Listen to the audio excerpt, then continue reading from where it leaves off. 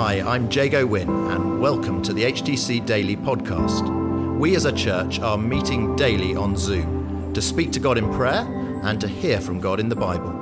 For those of you who can't join us live or who want to listen again, we're featuring the daily Bible thought as we journey through Matthew's Gospel in the first part of 2021, and we're also including how we're being encouraged to pray each day. Today, it's Nick Long.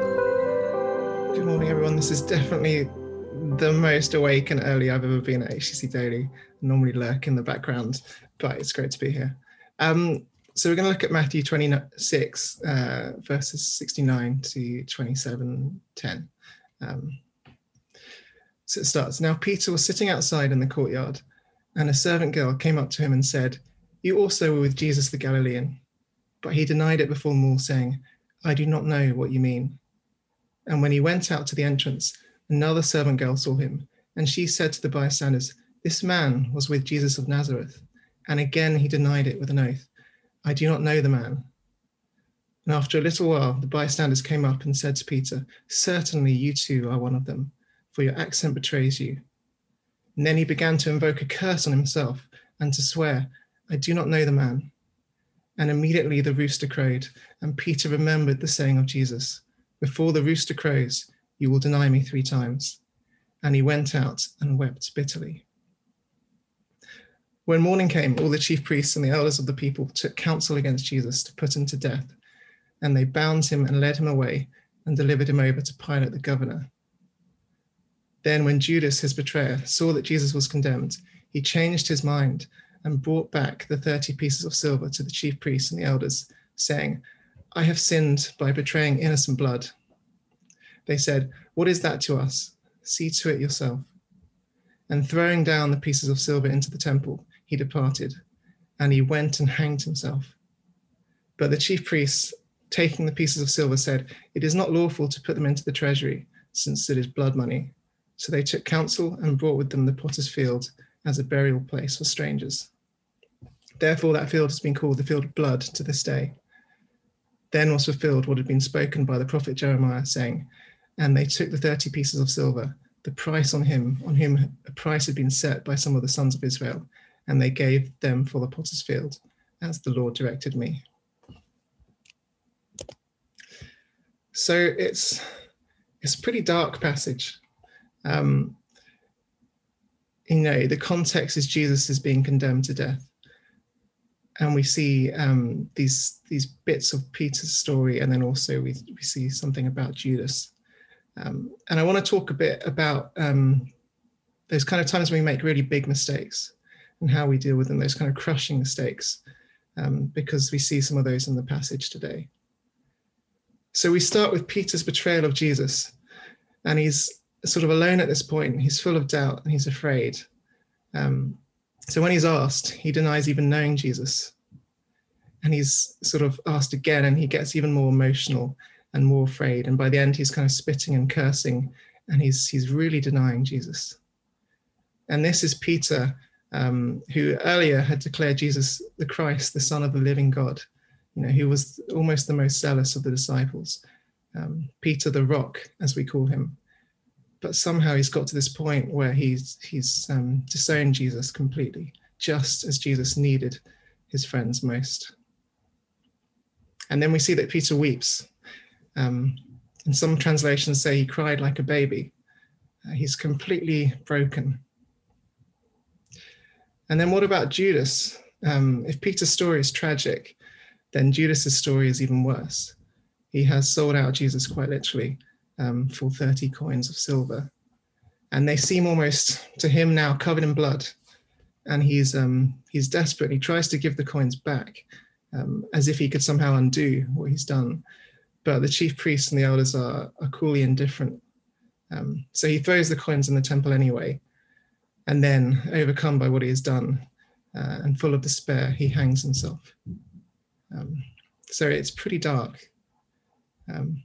So what can we learn from these two stories? Well, firstly, I think there is a time for weeping.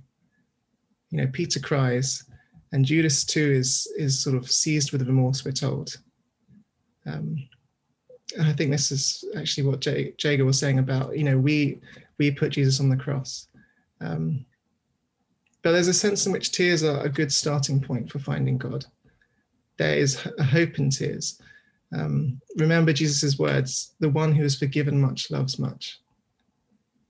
The only people in the story who don't seem to have any remorse are the chief priests and the elders, who are the ones putting Jesus to death. And the second point is this, we mustn't despair. I love that sign on the church. We said, don't lose heart. Peter has messed up completely, like utterly, but it's not the end of his story. And we see later in other Gospels how Jesus lovingly restores Peter. And the same is true for us. Jesus' love is always bigger than our failures.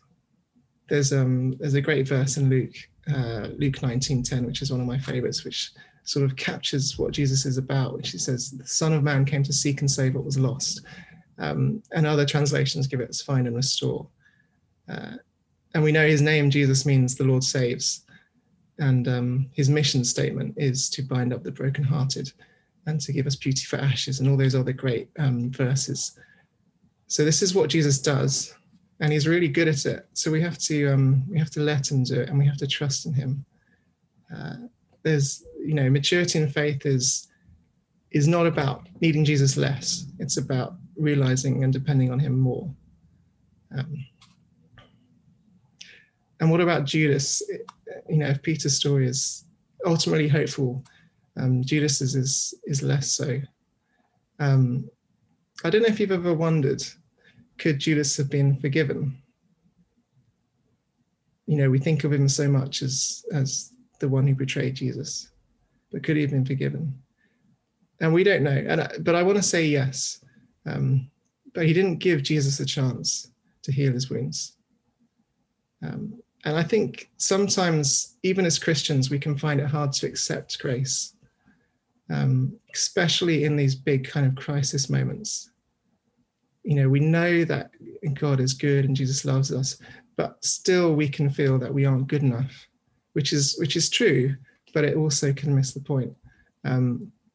Or, we get stuck in that kind of got to try harder thinking before we can come back to Jesus.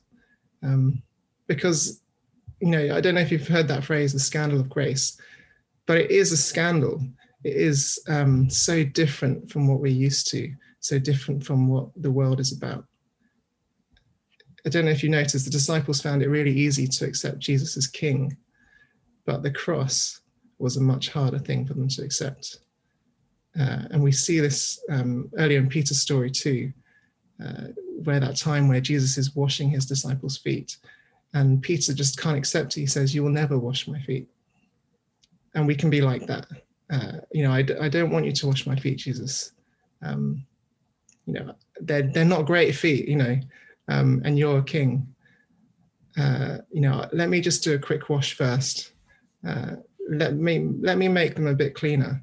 And then when I'm mostly clean, you can have a go. It sounds ridiculous, but I think we do this, especially at the times when we're struggling. In the Gospel of John, after the resurrection, we see a glimpse of Peter's kind of redemption. And it's a really nice story, so I just thought I'd end on it. The disciples are fishing, and Jesus, the resurrected Jesus, meets them. And he's on the shore, and they are in a boat about 100 meters out or so. So they begin to row back. But Peter jumps out of the boat and starts swimming to shore. He's so desperate to meet Jesus. It's a classic Peter. It's just a beautiful picture. He'd completely messed up. But he isn't afraid of meeting Jesus. He's just desperate to see him again. And I think that's just a great way to sort of think about those times when we really feel far from God or mess up, that we just got to jump out of the boat and just rush back to Jesus. Amen.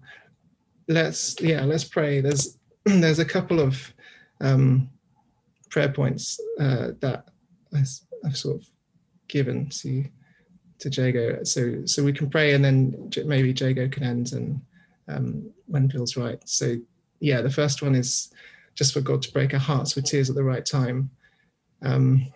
Sometimes we can have cold hearts and we just need God to break our hearts and to show us, to give us compassion and to understand the cross more and what we've done. Some people are just trapped in that moment of despair. A lot of people are trapped in that. We can be trapped in it as well.